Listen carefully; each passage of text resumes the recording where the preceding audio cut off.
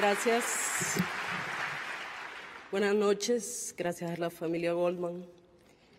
En nuestras cosmovisiones somos seres surgidos de la tierra, el agua y el maíz. De los ríos somos custodios ancestrales del pueblo lenca, resguardados además por los espíritus de las niñas, que nos enseñan que dar la vida de múltiples formas por la defensa de los ríos es dar la vida para el bien de la humanidad y de este planeta. El Copín, caminando con pueblos por su emancipación, ratifica el compromiso de seguir defendiendo el agua, los ríos y nuestros bienes comunes y de la naturaleza, así como nuestros derechos como pueblos. Despertemos, despertemos humanidad, ya no hay tiempo. Nuestras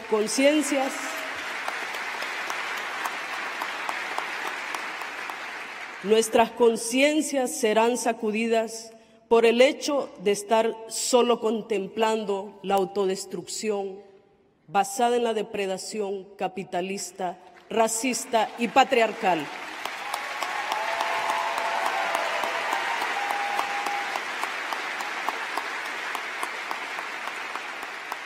El río Hualcarque nos ha llamado, así como los demás que están seriamente amenazados en todo el mundo.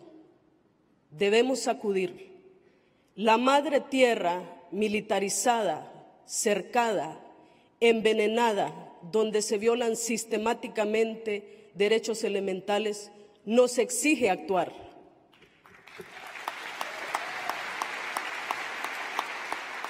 Construyamos entonces sociedades capaces de coexistir de manera justa, digna y por la vida.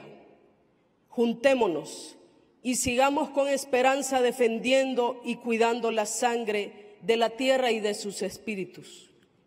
Dedico este premio a todas las rebeldías, a mi madre, al pueblo lenca, a Río Blanco, al Copín, a las y los mártires por la defensa de los bienes de la naturaleza. Muchas gracias.